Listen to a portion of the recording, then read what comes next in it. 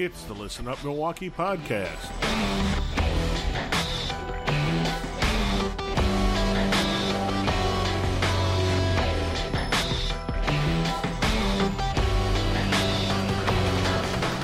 And welcome to the podcast. I am your host, Steve Italiano of the Listen Up Milwaukee podcast.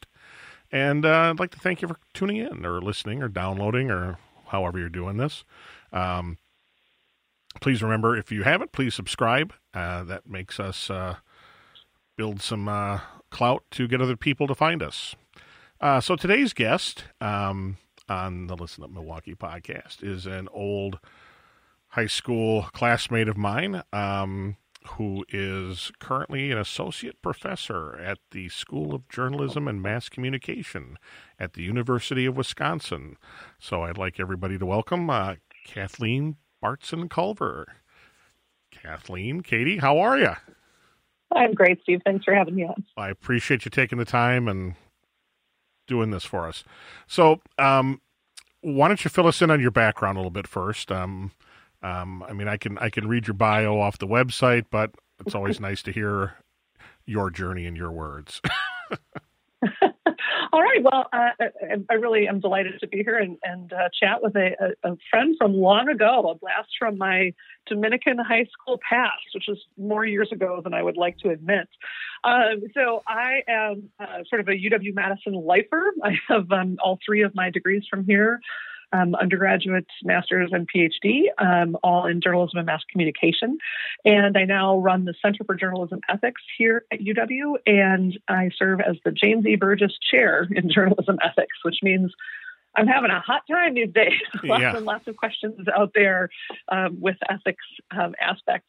I also live in Fitchburg, just south of Madison, with my husband, Scott, who also grew up in the Milwaukee area and graduated from UW with me. And our oldest son, also a journalism school graduate from Madison, is working as a reporter. And then my son, Joe, is in business school at UW Milwaukee.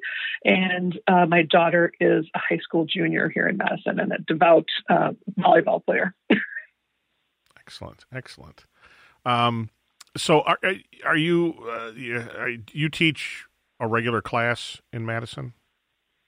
I do. I teach a number of courses in pretty solid rotation. So I do our big sort of boot camp course for new majors in the J School.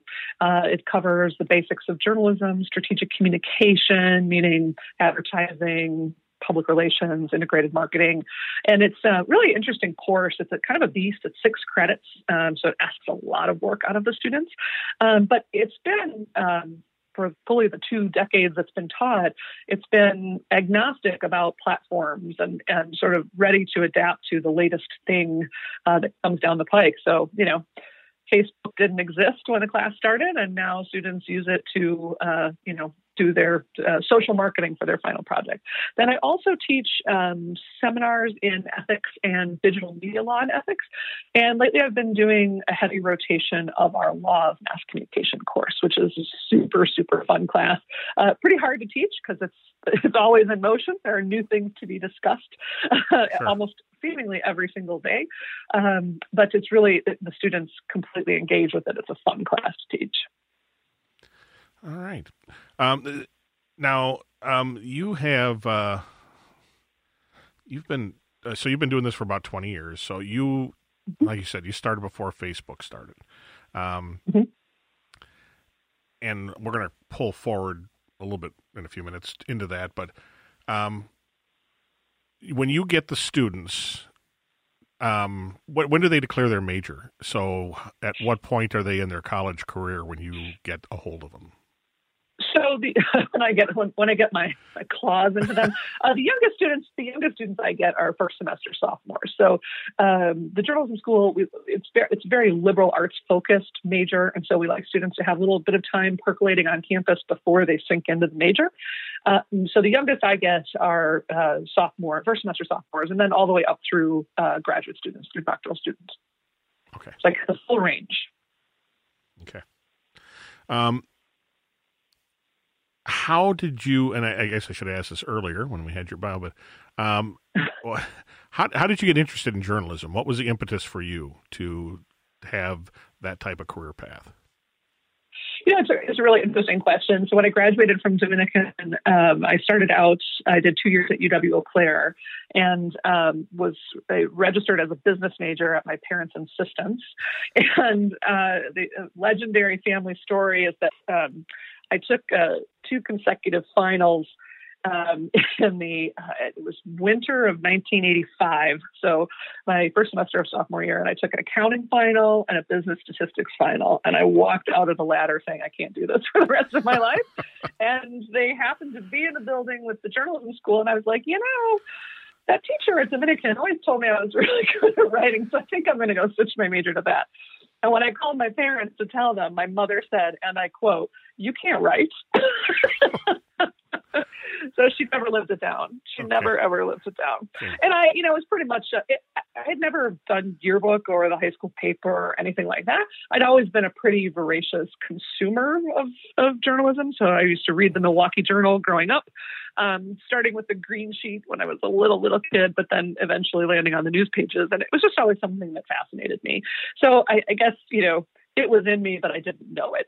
And then I worked in journalism after college, worked for what was then Milwaukee Sentinel. Again, that's how old I was. It wasn't the Journal Sentinel back then. It was 2 separate papers, right? Exactly. Oh, those were the days. Heady competition. And I worked there, and I worked at a paper in Illinois called the Kankakee Daily Journal. And I really loved what I did, but I did police and courts reporting, and it was very, very difficult personally. A lot of emotional toll from doing that work. Mm-hmm. And I learned pretty quickly that I wasn't going to be able to sustain that. It was pretty traumatic stuff that I was covering. Mm-hmm. And I also, wanted a particular kind of personal life, a kind of work-life balance. So I was trying very hard to make a decision between going to law school and going to grad school, and eventually decided that the partner track following law school was not going to be my cup of tea. And so I decided on graduate studies focused on journalism and law, and it served me well. Excellent. Okay. So one of the questions that I really want to cover here, journalism is, according to Merriam-Webster, the collection and editing of news for presentation through the media. Now, I love that last word, media, because that has changed drastically in the time that you've been involved and been in the last 25, 30 years. And I always have this debate with people about how technology gives us too many choices, I think, and the information mm-hmm. moves too fast. It's how do you teach your courses? I guess are the core, at least of what the layman, and I'm about as lay as they get. There's a core courses still teaching like the 5 W's and maybe I'm just being too a throwback from my old high school days and the little bit of writing I did then. But I mean, are there still those core principles of what journalism is and should be? The 5 W's, get 2 sources, all that stuff you hear and read about. Is that still the core of journalism education, if you will? Well, I mean, I think what you're talking about with the 5 W's, the who, what, where, when, why, plus the H of how, I think that's still very much a part of journalistic practice, that, we're trying to relay certain things to audiences. And so, and we use those kinds of, I guess I would say, structures to get information out to people quickly. But to me, the core of journalism is about its integrity. It's about ethics. And so, the central tenets of, doing our best at truth-telling, minimizing harm, being accountable to the public, being transparent, those really have not changed. Now, are they always practiced well? No. I will never be in the business of defending shoddy or unethical journalism, which unfortunately we see every single day. Mm-hmm. But when practiced with integrity and adhering to those central principles, I think journalism is absolutely essential to democracy, to our power as citizens. And it's in trouble now. It's in peril. The business model is something that no one has worked out, particularly at the local level, and that is of great concern to me. So, in terms of how fundamentally different my teaching is today from when I was, say, a grad student teaching assistant back in 1991, the first time I ever taught the journalism course. No, I don't think the core is terrifically different. I think we do a lot more talking about how journalism should defend those inner lines. There are public communicators with vast resources that didn't exist back in the 90s, early 90s in particular. And there's more competition for attention. There's more competition for power. And I think people who are trying to do neutral reporting with integrity are under more siege now than ever before. So I talk with my students more about what that means, about how you try to continue to do your work with honesty and integrity when some people are trying to undermine that work. So the core basis is still there. That's good. That's good to know. And I am not a ravenous consumer of news. So I'm not a good cross section, because I think what I suffer from, and I think a lot of people do to a certain degree, is news overload. We're of a generation that you had three choices growing up if you wanted to watch television news. We were fortunate enough growing up that we had two newspapers in our town. So you had at least an option back then.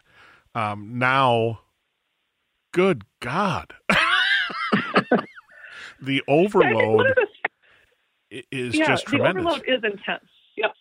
One of the things I think people often miss is that, back in those, again, I don't want the past, I don't want to be misinterpreted as making the past to be this, these great halcyon days where everything was excellent. There was a lot that was wrong with journalism as we were growing up.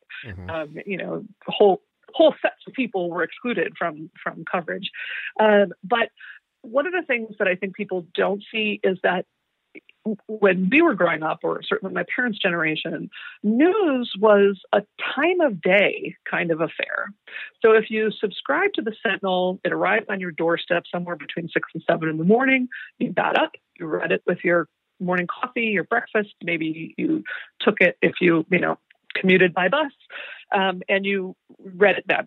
You subscribed to the Journal. You got home from work, you read it before you made dinner, and off you went. If you watched Walter Cronkite, you sat down in Milwaukee from 5:30 to 6 p.m., and then maybe you followed on with one of the local affiliates. You turned to WTMJ, Channel 4. And that was news in your life. That was that it was relegated to times of day, and it was pretty easy to maintain that diet. Now, starting in the 90s, with the advent of cable TV, then the uptick of talk radio, which I want to segment out not as news, but still as media that engage with news. It's everywhere. It's all the time. And then now that we, carry around these supercomputers in our pockets, and to the extent we allow them to alert us, we get these physical sensations that there's news here to be consumed. And it can give people this tremendous sense of overload, of fatigue. The pandemic is a good example. Like, is there a part of your day where you are taking care to get away from news and information about this? And, let's say you engage with social media. You really want to go see, your high school buddies bring do that, but while you're there, you're home with news and other information. So we never really are free of it now, and I think that's what contributes to that sense of overload and fatigue. True, and now as part of the journalism course, do you teach? Is part of that also the business of news? Do you teach kind of the business aspect of that, or does that not get into the journalism school? Or we certainly do teach the business of news. We talk quite a bit about media economics, about how that affects coverage. Nobody is going to come out of not just our J school, but any J school ready to, be a publisher and run the books. But talking about social impact of the business of news is certainly something that's important for our students. Okay. Because again, as a lay consumer of news and and again, not a ton of it, clickbait, the soundbite, it needs to grab attention and it needs to pull you in. And I think and you can correct me if I'm wrong, but what I see is that we have such an overload that we pick those things up a lot easier because they're tailored toward quick hit, boom, here it is, and then that's what we accept as news, or that's what we accept. Is that a growing problem, do you see, and in the industry? Sure. I think that the fact that things are so measurable now is an ethics issue for anyone in journalism. So, I like to point people to, we're always going to need the entertaining content. There's nothing wrong with wanting to read a story about Kim Kardashian. Sure. Gosh, I wish people didn't want to, but they do. That's fine. That's entertaining for them. But, we are not made of heavy stories alone. We want to have the kind of lighthearted engagement. Like if you look at, John Krasinski and some good news, YouTube shows that he's doing, we all need that. And there's no problem with that. As long as you're balancing it, you're balancing your news and information diet overall. I like to tell my own kids, fine.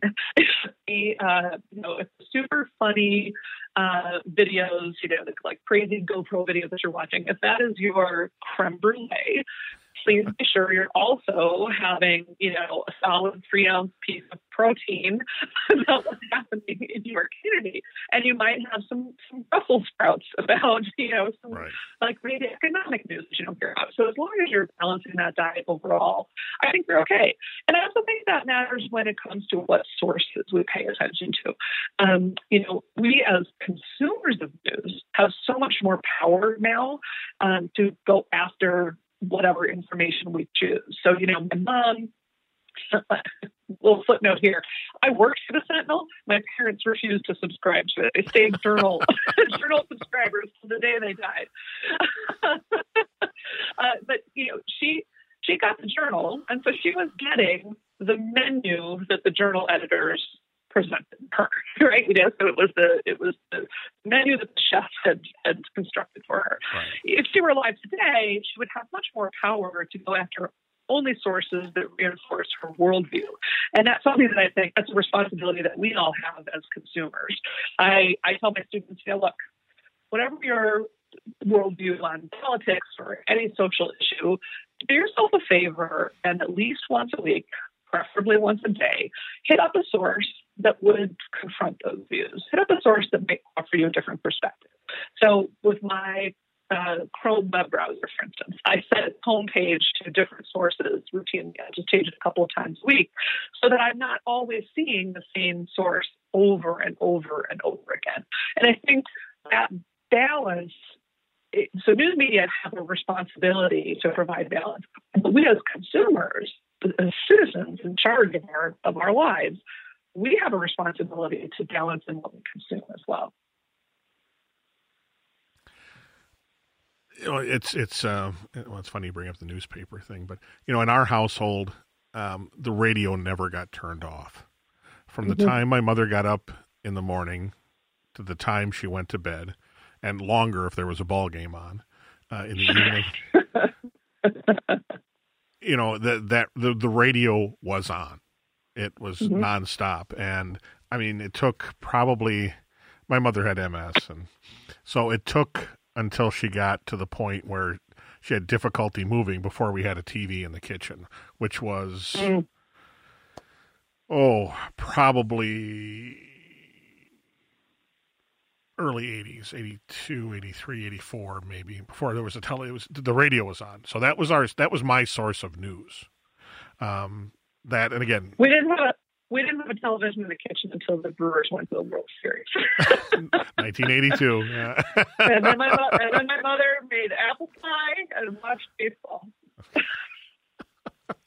But that was my main source of news. And again, it was at the time of day. You had, you're not even a morning news show at that time like it is now. It was, you had your at the top of the hour and the bottom of the hour, that kind of thing.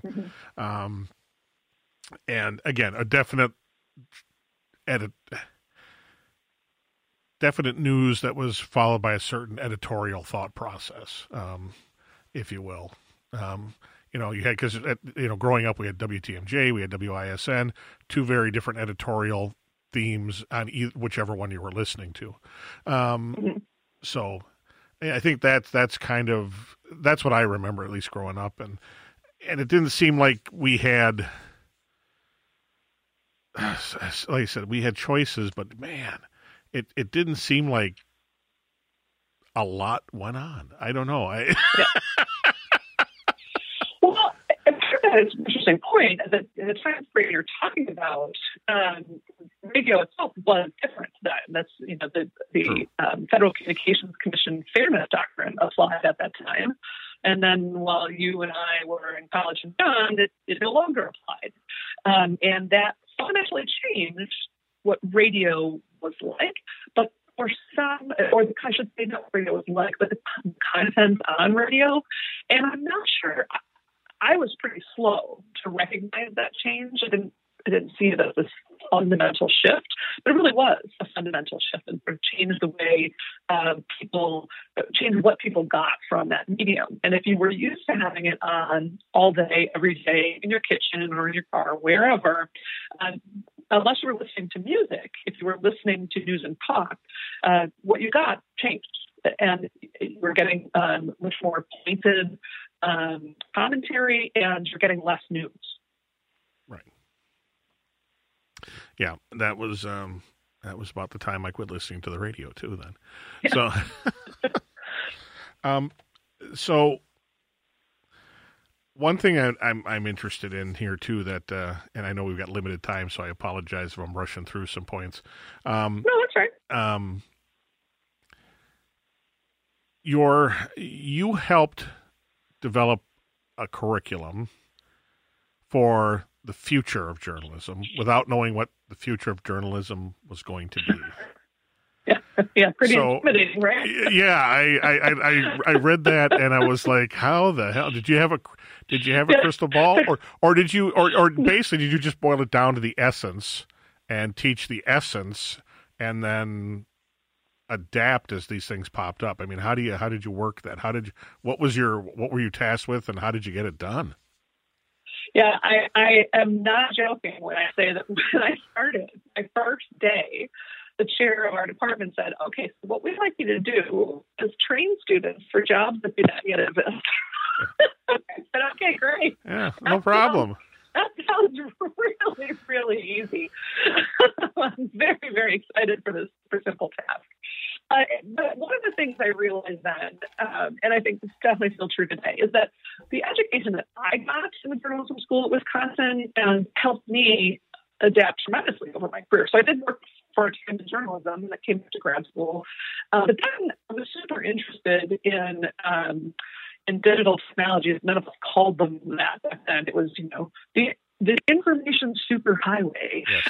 Was the buzzword. But I got very interested in coding and site development, and so I left. I worked in marketing for 3 years and helped develop sites for UW Health doctors to engage with patients and for patients to get information. And I learned so much from that. Now, had I ever been formally trained in marketing communications in school? Nope. I was super solid print journalism.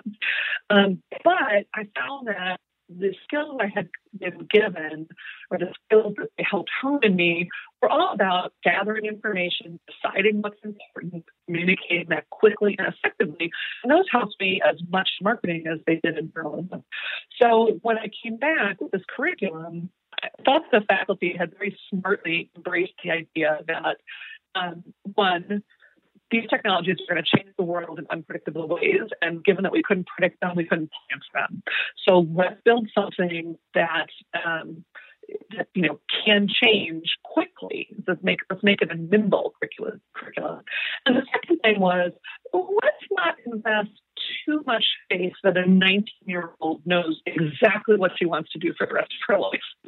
Let's build a curriculum that gives her a set of skills that make her adaptable over time. And while we're at it, let's give her a growth mindset. This idea that, okay, I am who I am now, but I can go where I need to go. One of my colleagues quotes Wayne Gretzky, his famous line: "You don't skate to where the puck is; you skate to where the puck is going." And that's really sort of the underpinning of this curriculum. And so I kind of tried to keep that in mind as I built this foundational course, this boot camp course that I now teach. That we're never going to be able to give them everything. Nobody can teach anybody everything.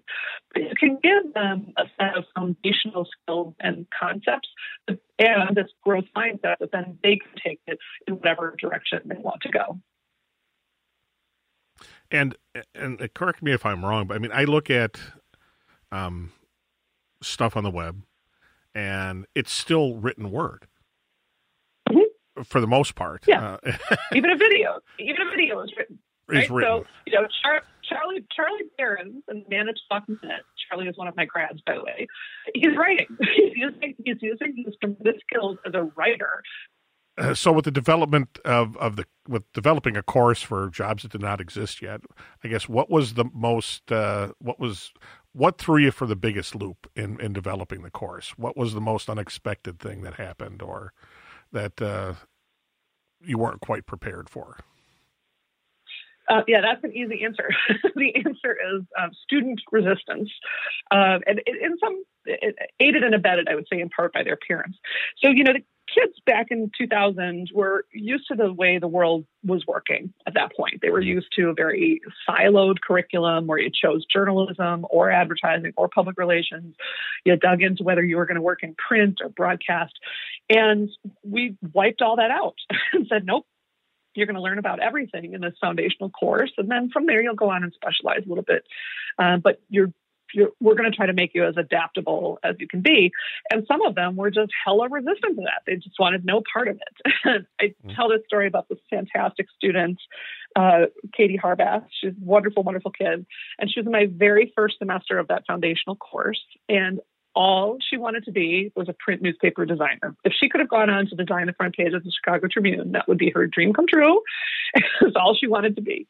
And I said, okay, that's great. And you already have a lot of skills in that regard. But I really think you have leadership potential. And I'd like you to be the webmaster for our final project in this class. And she was like, what? I said, I have no interest in code. I don't want to work in digital anything.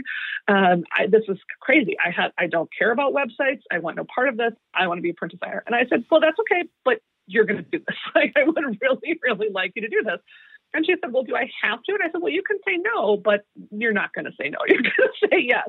And she eventually ended up as the webmaster on that project and then has gone on to a phenomenal career in digital technology. She is now an executive at Facebook. And every time I see her, we laugh about that resistance that I refuse to do this. But it ultimately ended up serving her pretty darn well. So when you started, were people still typesetting?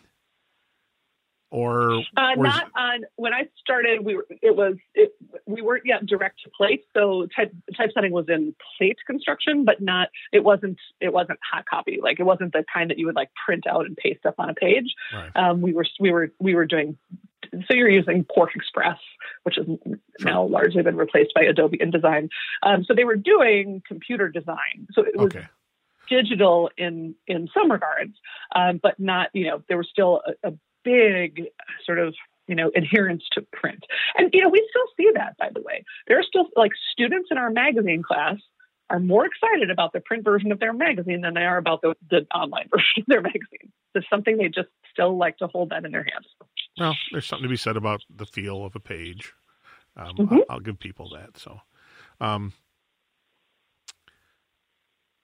The what in the same breath here, I guess, as far as challenges, what was the biggest boon for you with technology as far as teaching your course or showing students? What was the one thing that came down the pike that you just said, "Oh my God, it's about time," or "Thank God we have this now," or something? There's been a lot of that, actually. There have been a lot of like, oh, this new development I can take in a new direction. I think in terms of teaching an intro course, I would say the development of WordPress and more plug and play web design tools. I spent a lot of time teaching them hand coding in the early days, and then HTML editors like Dreamweaver. And when those went away, there's still a funny kind of divide, like a north-south divide for my students who had to learn Dreamweaver and those who never did. The kids are like, oh, well, back in my day, yes, I had to walk 2 miles to school in the snow, uphill, both ways. Yes. You and your WordPress, you get off easy. So those kinds of tools where you can spend less time teaching the technology and more time teaching the concepts and the ethics. I think that's been a big gain for us. Excellent. Now, one thing I'm always curious about, and I fall into this category. Again, I'll call it the oversaturation of media that's available for people to consume, not just news, but being a podcaster. And not a terribly prolific one, but something I enjoy doing because it helps me connect with people personally. It's nice to have a chance to chat with you and catch up a little bit. And but then I'm also have a curious nature where I like to hear from people who are the experts. So,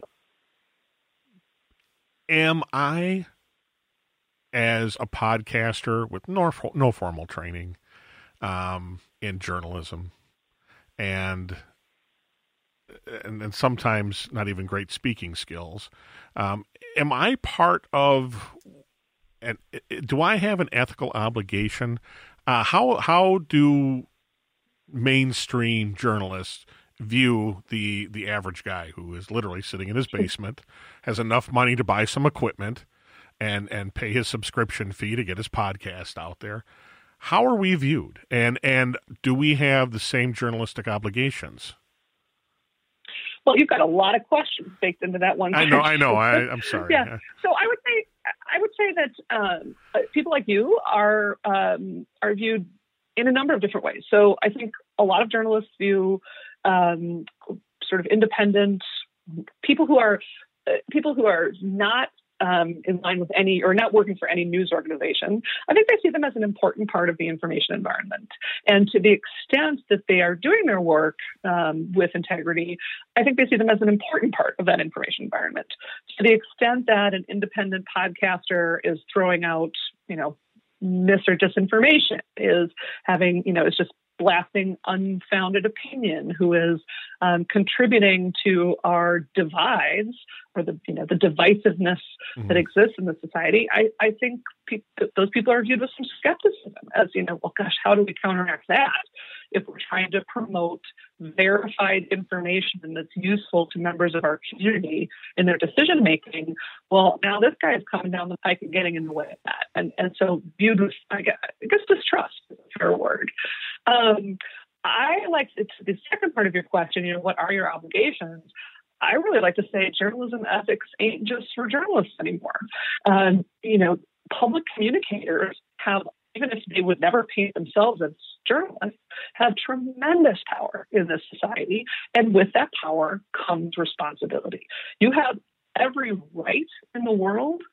You can exercise your First Amendment rights to put this podcast out there. But I would argue you also have obligations. You have responsibilities that go along with those rights.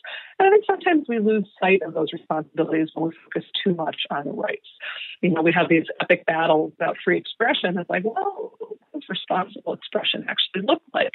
So, let's say you brought me on to talk about the pandemic.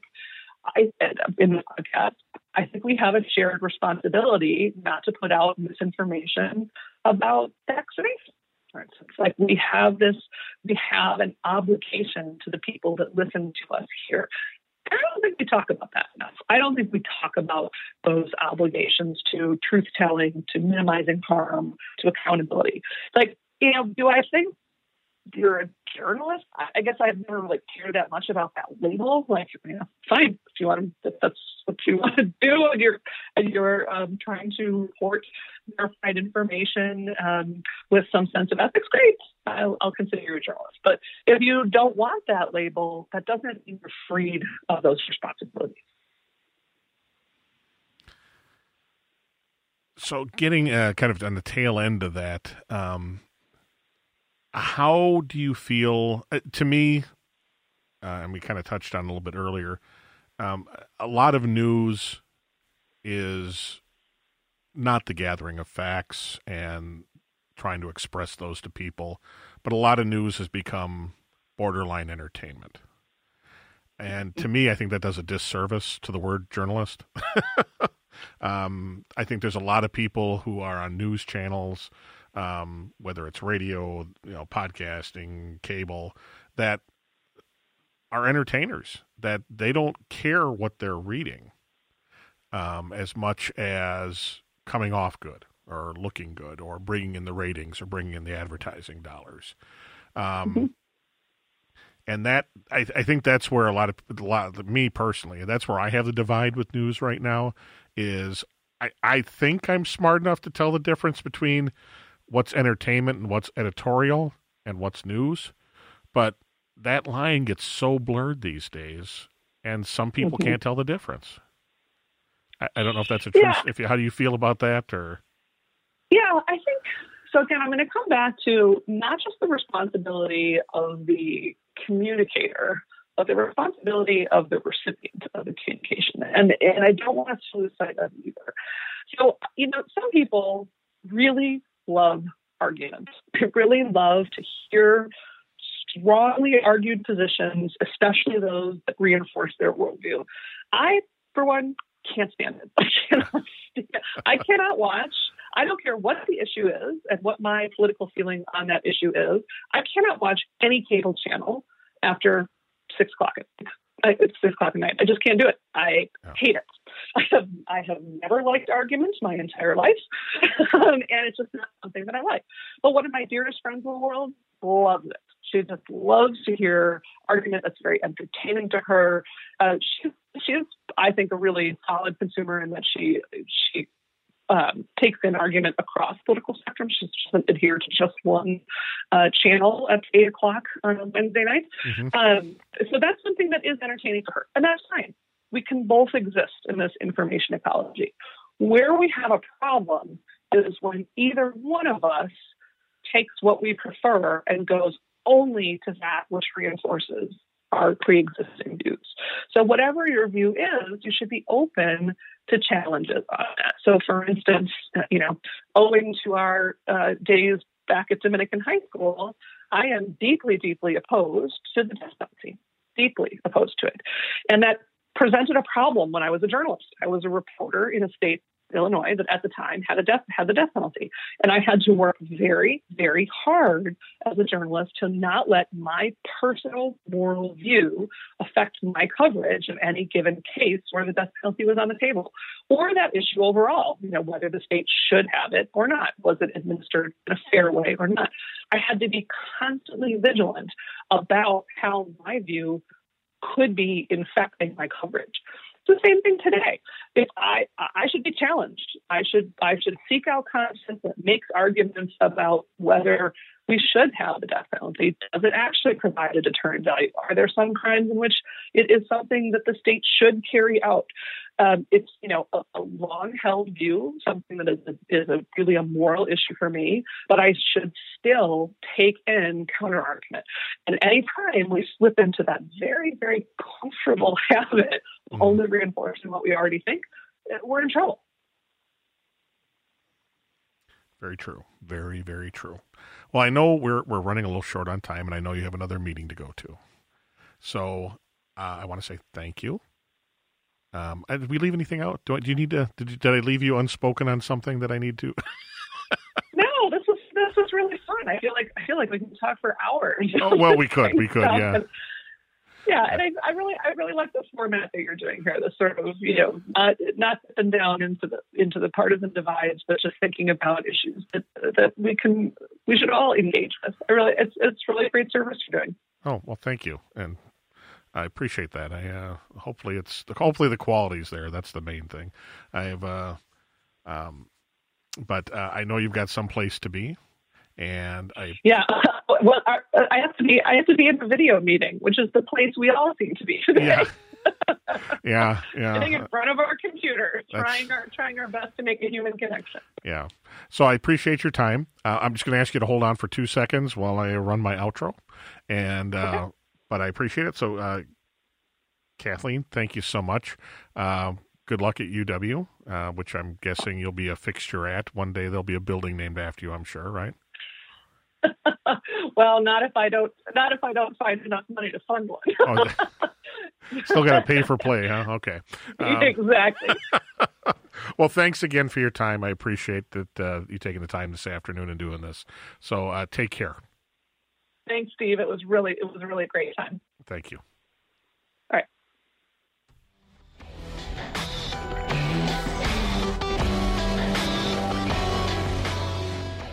This has been the Listen Up Milwaukee podcast, brought to you by Testaduro Media, LLC. You can reach us by email at listenupmke@yahoo.com or through our website, listenupmke.podbean.com. You can also follow us on Twitter at listenupmke. Remember to subscribe to the podcast and leave a positive review. Opening and closing music is courtesy of John C. and taken from his album Shine, available where music is sold.